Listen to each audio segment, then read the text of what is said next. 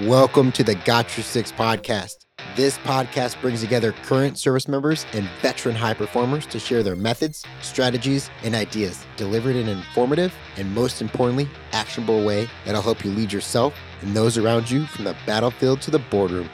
Coming to you every episode, I'm your host, Tony Nash, and Into the Breach. Nothing mentioned on this podcast is an endorsement or opinion of the Department of Defense. I got your six, we got your back. Got your six, we got your back. Got your six, we got your back. I got your six. Sixers, what an absolute unbelievable treat we have today. The journeyman coach himself, Kegan Dillon. Welcome to the show, brother. Thanks, man. I appreciate it. I am just such a massive fan of yours and what you've been able to do, what you've overcome, right? And all that is just not only admirable, but like inspiring for me to be able to watch your journey. And speaking of journey, I know you've talked about this a lot, Joseph Campbell, which if most people don't know who Joseph Campbell is, think Star Wars, Indiana Jones. He really developed the hero's journey, right? And along the way, there's one particular character outside the main character that's important is the guide or the coach. And I think that's where you come in a lot because you've dealt so much with different endurance athletes, CrossFit athletes, across the spectrum. How do you help an athlete at any point really define not only their identity, because that's a very personal thing, but help them to understand the difference between passion and interest? That's interesting. Like, first and foremost, I think everybody's a person and a human being. You've probably deep dived through my Instagram a little bit, and I kind of talk about that a lot. And I think each person should be treated as such. And I think as a coach, and I don't know, this might be a roundabout answer, and they'll probably all be that way. But like viewing them as a human first and removing the sport or the accolade that they're trying to do, I think helps you have the conversation with an athlete, client, whatever you want to call it, as to like what they actually want to do and what they want to get to. Like if I hear somebody come in and they're like, I want to lose weight, like there's so many meanings that could have behind it. Like, or I want to have abs. And you're like, well, what does that mean? And then explaining or trying to walk them down the road of like, abs are great, or a PR squat is great, or, a hard effort on a machine is awesome. But like, what is the journey to get to that, as opposed to like just going from, I want this and I got it. Because those are the two, I think as Americans, we kind of go like, I want it and I want it now. And we don't appreciate like the journey that it takes to get to that point. So I think you can kind of see passion in people by the way they talk about things, carry themselves while they're doing it, their level of interest in it. And I find, and this is just, I think from experience being around people, that, when you see passion dwindle quickly, it's probably not passion. It's probably some sort of, I saw this Instagram post of this person do this thing, or this new training methodology came out, not new methodology, but new program, take hard work pays off, for example. Like everybody, jumped on that. And I'm not saying anything good or bad about it. It's just, we have this very like reactionary type way of latching onto some new style of fitness. And the way I like to approach it is turning it into more of a practice of like, this is a long-term thing. If you want like an 8 weeks to a better something, there's a million templates out there. Go find it. That's not necessarily what I do. And I think we have this like need or immediacy for results. And I think that's to a degree okay, but the results we chase, I'm going to argue, are the wrong ones. Like, I don't necessarily think a 405-pound bench press is any more impressive than, somebody that just started doing a bench press with an empty bar. Or at this point, like squatting and deadlifting, I'm almost completely over. I don't do them for myself. I program them for people when they're indicative of their sport, their goals, or the things they want to get to. But like talking about people that are just your everyday, I want to stay fit, I want to stay healthy, even your, post-service veteran or something like that who's trying to figure out where they want to go. I think there's better ways to slowly introduce exercise into people's lives without it being this like, I want to start now so I can go compete in this thing later. Getting people to understand the journey and buy into their own habit development, right? But at the end of the day, right, the journey is a series of habits that you continue to do over and over again as you work towards an end state, whether that end state is what you actually want when you start off, or it could deviate to something else that you discover along the way. How do you really work with individuals, like you said, at all levels, elite athletes to, service members just coming off and looking for some sort of fitness routine outside of their time in the service? How do you approach that? it's very individualized. I get that, but there's got to be like some sort of understanding that you have across the board with your athletes. I think a lot of it goes back to, again, like treating them like people and removing the end goal and having the conversations that hopefully like invoke some sort of thought on their end as to like, what did I mean by that? Or what do I mean by this? Or what do I really want? And then I do like to explain in whatever way it organically happens in a conversation, kind of like my thoughts on fitness, which would be, and this has changed drastically in the last like 10 or 12 years, right? Like there's been continual evolutions. Like if you talked to me 6 years ago, I would have been like, powerlifting's the greatest thing ever. Everybody should powerlift. If you talked to me 3 years ago, I would have talked to you about bike ergs and assault bikes and going long.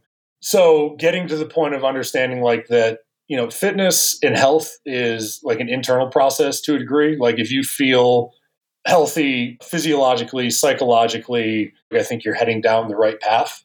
If some of those things are out of alignment, then I'd argue like from a fitness standpoint or health standpoint, like there's things that need to be adjusted. And again, it goes back to that, you know, making it a practice of like, how do I progress over the next 10 years as opposed to the next 10 weeks? And that a lot of times means backing off for people, which is sometimes difficult to do, especially service members, active ones specifically. But even people post-service, because they're like trying to latch on to the identity of sorts of like still being a service member. I think specifically if you get into like infantry and above, that sort of thing, where it's a more, you know, physically demanding job than just like, I hate to say a desk job, but there are a lot of those in the military. Not knocking them, just saying like it, you know, it exists. And I think the mindset of those two different sort of service members is a bit different. And just understanding that like slowing down, understanding that we're trying to like have a slow, gradual build for a long time. While it's a difficult conversation, I think when people start to like feel it and understand it, that's when they're like, oh, there's something here. Like, yeah, I want to squat, but I probably need to learn how to first, regardless of how many times I've done it before. You know, a lot of people, just to keep using the squat as an example, like they'll unrack the bar, they go down, they come up, and you're like, what did you do? And they're like, I went down and I came up. And you're like, what happened in between going down and coming up? And you're like, I don't know. I just went down and went up. And you're like, okay, like if you don't understand like what your body's doing moving through space, maybe not at your initial weights, you're going to get injured. But I feel like over time, you're slowly making these tiny imbalances, compensations, whatever you want to call them, that ultimately lead to the, I've never been hurt. I've never been hurt. Oh my God, I'm hurt all the time. And people like can't wrap their heads around like what's happening, because they'll like move a certain way and you'll try to adjust it. And they'll be like, oh, I've always done it this way. I'm fine. And you're like, and like sometimes like a couple weeks later, a couple months later, a couple years later, depending on age, training age, volume, intensity, all that equation that is impossible to figure out, like all of a sudden something in their back goes. And then it's a perpetual back injury for months, for weeks, for years. I'm going through that now. Like I went to do a kettlebell windmill last week. And as you can tell, what I say and what I practice aren't always the same thing. And like I just tweaked my QL, and all weekend it's been tight, and like getting up and sitting down has been difficult, and I'm just fucking over it, to be honest. I'm like, this isn't health. Like, yeah, I can go mash on an assault bike for an hour and do something that looks impressive to other people, but if I can't bend over to pick up a pen without like the risk of hurting myself, like how fit am I? How strong structurally is that as a human being? And that's like the area now I'm kind of exploring, is like getting back to like a baseline of health where I can jump out of bed in the morning and not worry about like, am I going to pull my hamstring, or is my back going to go out? Or if somebody's like, let's go for a run today, I don't have to be like, oh man, I haven't ran in a while. I'm a big dude. Like I'll walk, you run. Like I don't care the intensity I do it at right now. I just want to be able to say yes to more things than I say no to, specifically because my body can handle it, as opposed to being afraid of what's going to happen if my body can't. And do you think understanding, I know over time it has changed, that base level of health is really what you take away from your time in the military, and understanding that, like you said, people are people and they're going to do different things and be where they are, and you have to meet them where they're at in order to help them grow? Yeah, I mean, you've been 20 before, so have I, right? Where you feel like you're invincible, and arguably to a degree, at least compared to how I feel now, you are. Like I think you have a lot more leeway for injuries. You heal quicker. You probably haven't done enough damage to your body yet to have like recurring long-term like overuse injuries or things like that. So I do think age-wise, training age-wise, like all that plays a role based on like, again, back to the individual thing, like how to dampen or not intensity, load, volume. And a lot of that still goes back to like how do people move? Like if I was coaching me and I was back in my 20s and I was like, I want to squat all the time. And then I saw my squat, I would be like, maybe we shouldn't squat yet. But, I didn't know that back then. I know that now. Hindsight's 2020. And like just the lessons I've learned with, to a degree, how broken I am in a sense, and learning to correct that is something I hope to carry over into my athletes in the future. And a lot of those things I think revolve around conversations of like, okay, cool. Like I know you want to do all of it right now, but like, what is the immediacy? What's the urge? Like we can only fit so much into a day, so much into a week, so much into a month. And another thing, like generally in your 20s, military maybe is an exception. Like you don't always have a family or a wife or a husband or kids. If you're a private or you're an entry-level position in a regular job, your stress is a lot lower because you have a lot less responsibility. So there's a lot more room and wiggle room in there, I think, to add stress, which would be training to somebody's day where, you get into your 30s, you have kids, you have a wife or a husband, a family, have a mortgage, car payments, like all these other things on top of all the things you already had that, we call responsibilities that, take up space in your day, in, your psyche. It adds to that quote unquote cup, which nobody knows how big each individual's cup is, again, air quotes, but like, stress goes into that. And at some point, if you don't manage it or pay attention to it, stress overflows. And I think we miss at times that exercise is stress. Like your body doesn't know it's going to the gym to do a CrossFit workout or getting on a trail to go for a run. It just has the perceived level of stress that's happening because of it. And if you have a day that's just like this nonstop, like if you're a lawyer, doctor, firefighter on shift, if you're JRTC or something like that, and your like work schedule's thrown off, or it's just this constant repetitive go, go, go, your training probably should look like the opposite of that, in my opinion. Conversely, like if you're an accountant and you're sitting at a desk all day, like maybe there's room, assuming you move well enough and have the, structural capabilities to do it. Maybe there's room in there for like your exercise needs to be the opposite of that. So maybe it's more high intensive, more heavier weights, again, individualized to a degree, person dependent. But, I think it's when we start to do like life is high intensity and then gym's high intensity. That's when we fall into this sort of overtraining, overuse, burnout, etc. Do you think it's the questions that you ask or the pauses you take in between questions that are more impactful on helping the athlete to understand what they actually want at the end of the day? That's a good question. Do you watch the show Hot Ones at all? Yes. Do you admire the way he asks and research and answers questions? Because I know the people he has on like fucking love the way he asks questions, and I feel like you're trying to do the same thing, and you're doing it pretty well. Thank you, brother. I don't put a lot of thought to that, to be honest. I kind of talk the way I talk and kind of read the room the way I read the room. And one thing I learned when I was at Nonprofit with Mark Twight and Michael Blevins was kind of you have to be a chameleon of sorts, like arguably mildly sociopathic in the sense of like, you said it earlier, like meeting your clients where they're at. And if I can't have a dialogue with somebody because they converse differently than I do, then A, maybe it's not a good fit, or B, I want to figure out a better way to have that conversation with those people. So I think depending on the question and depending on the pause might differentiate between how each person responds to that. And I think you can see it in the military when you talk to people that are new to service, especially if you're talking about war or going to war. And like you start to drop what we'll call knowledge bombs, and you can kind of like start to see the wheels turning where like it's not like you told them something concrete that they all of a sudden went like, aha. But like the aha was like they started to realize there's a different way to ask that question, or there was a better question to ask. Like I kind of saw it today. I had a 9 a.m. class. We went over some CARs, which are controlled articulated rotations, which is something I just got into. So I'm on my high horse about them at the moment because I've done them. I felt how good they made me feel. I'm going to take a course in November to actually like understand how to do them, to their entirety and like ways to, manipulate them to help people with joint health and things like that. But like you saw people do it and then they stood up because we did ones for the shoulders. They put their arms overhead and their mobility was probably half an inch more, or at least like the ease of getting their shoulder overhead was better. And you could kind of just see that like, oh, this is different. And now like, I just hope they go think about that at some point. And there's like like my shoulder doesn't feel as bad or whatever. We didn't do anything overhead with a weight. We didn't touch a dumbbell or do anything for that specific shoulder. Like we did some assault bike conditioning today, but it was just like an introduction into doing these things correctly and using them intentfully and intentionally for the idea of creating a better, healthier joint. And like you could tell at first they were kind of like, what is this weird arm circle shit we're doing laying on the ground? And then again, they stood up and they all like, I didn't say anything. They just kind of all started putting their arms overhead and like testing their range of motion. And I never really asked. You could just kind of see it in their faces that they were like, oh, that was useful.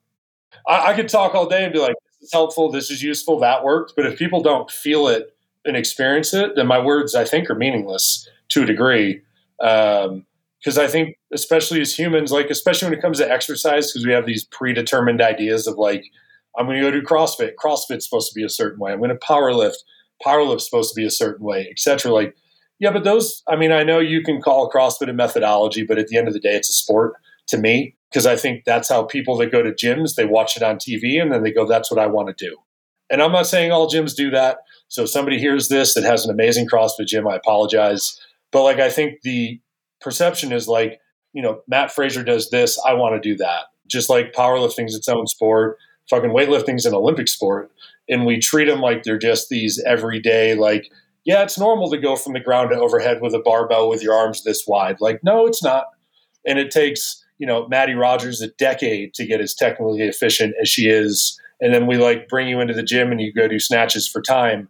And I'm just like, is there a better way to do this? And like, I get the fun component of it too. Like, I'm not knocking that, but just from like a watching people perspective, I'm like, I don't know the definition of health. Maybe I should figure that out for myself, but it just is at times one of those things that's like, what are we really trying to accomplish today other than make our clients happy that we put snatches in the programming?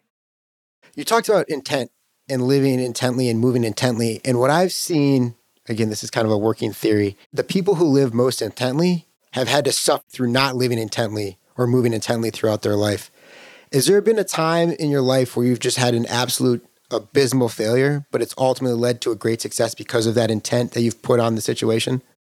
So recapping the last maybe 14 or 15 months, I was in Salt Lake City at a business called Nonprofit, PROPHET, kind of a play on words. And for all intents and purposes, like I would consider Mark and Michael my best friends. And this is going to get a little weird at first maybe, but, I worked with them, not business partners per se, but, they were gracious enough to like allow me into their building, into their ideas and their thoughts. And like we developed an amazing relationship and rapport. And I ended up quitting maybe a year ago, this past April or May, something like that. And our relationship from that point forward kind of went downhill quite a bit, to the point where I spent the better part of the last year almost every day ruminating on like what I did wrong, why it didn't work, reasons I upset them, reasons they upset me, if things could have gone differently, how could they have gone differently, how am I going to mend those relationships, are they mendable?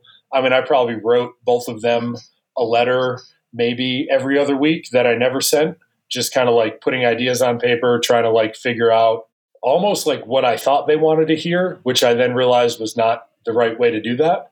And then Michael and I rekindled our friendship in like one of the most horrible ways, which is his stepdaughter passed away at 11 years old, I believe.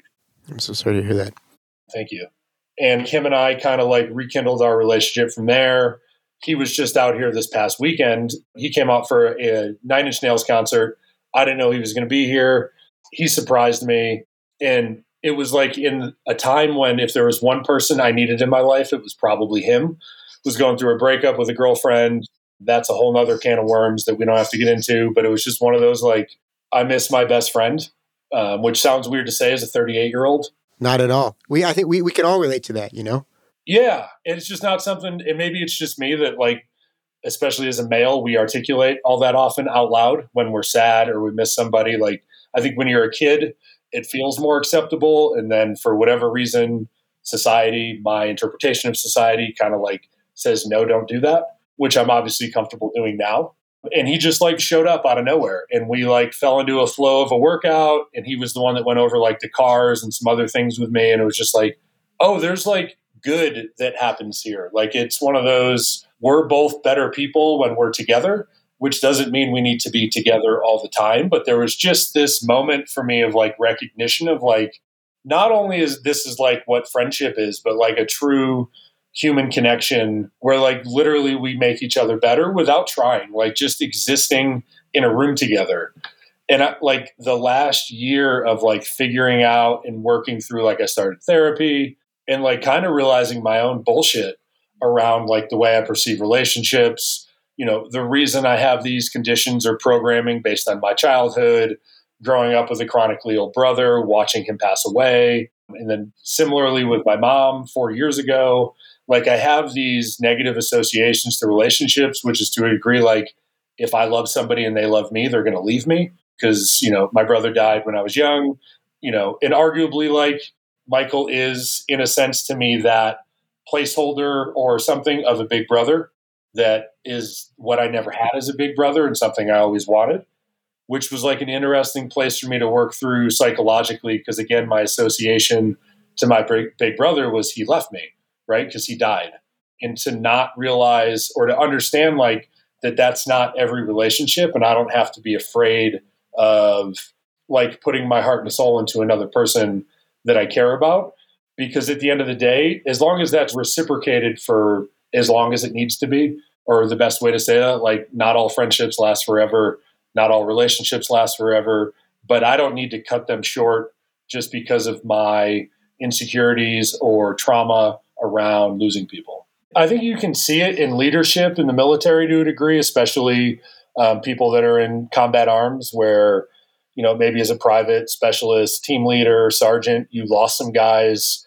And I think that makes people slightly jaded as they get up into like squad leader, platoon leader, whatever your rank might be or whatever, where you almost try to not get too attached because you know you're going to lose people. Maybe not so much now because I don't even know what the military is doing at this point. But like that little kind of microcosm of life where you're like, don't get too attached to my guys. They're either going to leave over time and go to new units or some might die. I think can carry over into your personal life where, you know, like I was saying for me, you almost like don't get too close to anybody because you just constantly have this unconscious, I think, fear or thought or understanding that it could end at any minute, which is 100% true. But also that doesn't mean like we need to live in the fear that that will happen. And I think a lot of like my relationships to people the last 35 years, you know, obviously when I was a kid, it was a little different, but, you know, from my 20s to about 35, 36, I always had this like little bit of fear subconsciously that, you know, like I don't want to get too attached to this person because if they die, it's going to fucking destroy me.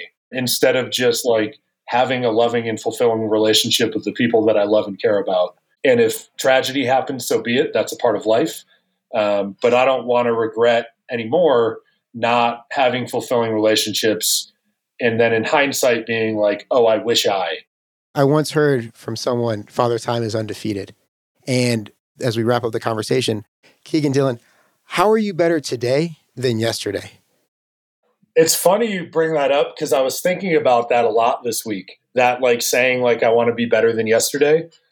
And my initial thought when I was thinking about that was, what is wrong with me yesterday? And sometimes I think it's a lot. And sometimes I'm like, no, yesterday was like a good day. Like if I can be yesterday right now, I'm pretty happy with that. With the understanding that like I'm trying to move forward with making my body healthier, working through psychological things, like being better now at exploring my soul, spirituality. Like I'm not a religious person, but I think there's something in the universe greater than myself. And maybe because religion feels organized and I don't like organized or whatever, like God's not my thing. But to say God doesn't exist is not something I would say. But I think the idea of like building upon the day before, maybe not like being better than yesterday, but like understanding like, and I'm going to say the word improvement, which I guess makes better than yesterday, but like understanding again, like everything's a practice. And like, even though like tomorrow might suck compared to today for whatever reason, like I can still keep my habits and routines that I think are beneficial to me as a human, whether that's meditating, reading, for me, mobility, figuring out how to move better, going for longer walks, longer bike rides, things that help me process, things that are cathartic, things that feel like they're moving the needle, so that when the needle gets put back for whatever reason, maybe it is a death or tragedy or just sickness, or sometimes we're just overwhelmed because life is life. Like, what are those habits can I lean on to then at least get the needle back to whatever we can consider neutral and then keep moving forward? So I guess like developing habits that keep me relatively around maybe like equilibrium for me, knowing like if I keep doing these things, that needle keeps inching more and more towards, I guess, this idea of who I want to be. I cringe at like who I want to be because I'm happy with who I am, but I don't want to wake up in 5 years and be this Kegan, but I'm also not upset if I wake up tomorrow and I'm this Kegan. And like, so last night my back hurt. I don't handle like that shit well. I get depressed. My depression generally leads to eating snack foods. That's kind of how I coped as a child, dealing with stuff with my brother. So it was like, what did I eat last night? I think I had some Reese's Pieces and some York peppermint patties. So today I'm not going to do that because I woke up today and felt like shit, and I'm tired of feeling like shit. So it was like, not like diet starts Monday, but just, it was another recognition of like, oh, this is something that happens perpetually when I'm injured. Instead of just focusing on like eating better, maybe I need to change my training so that I stop doing that. And that, I think to me right now, that means a lot of aerobic work and a lot of just mobility and body weight stuff to start getting healthy. So I guess in a sense, like those are the pieces I'm putting together to start, getting out of my dysfunction, both physically and mentally. That's awesome. Thank you for helping us kind of move the needle today as we all kind of seek that alignment. Kegan, where can people go to find more about you? So right now, just on Instagram at Kegan Dillon, KeganDillon. Hopefully I'll have a website out here soon. I've been working with a guy on that and just kind of figuring out exactly how I want to word and verbalize things. So maybe in the next month, that'll be out. And if you just want to tap more into Kegan's mind, he has just some absolute incredible articles that are out there. We'll make sure we link all of that, nonprofits, all of that in the show notes today. Kegan, thanks for sharing your ideas, your strategies, your tactics, and most importantly, thanks for having our six. Yeah, man, I appreciate it. Hey, Sixers, did you know the Got Your Six podcast is now streaming every Wednesday at 6 p.m. Eastern and Saturdays at 6 a.m. and 6 p.m. Eastern on Wreaths Across America Radio, available on the iHeartRadio app, the Audacity app, and the TuneIn app. Just search the word Wreath. Love to hear what you think. Thank you for listening to another episode of the Got Your Six podcast. If you got something out of this, be a battle buddy. Share with a friend, pass it along. If you're listening on Apple or Spotify, make sure you leave us a review and give us as many stars as you think we warrant, because we love what we do here at the Got Your Six podcast. We're always adapting and evolving this podcast because of you, the Sixers. And if you're listening on Spotify, hit that follow button. You'll never miss an episode when we drop new ones every Monday.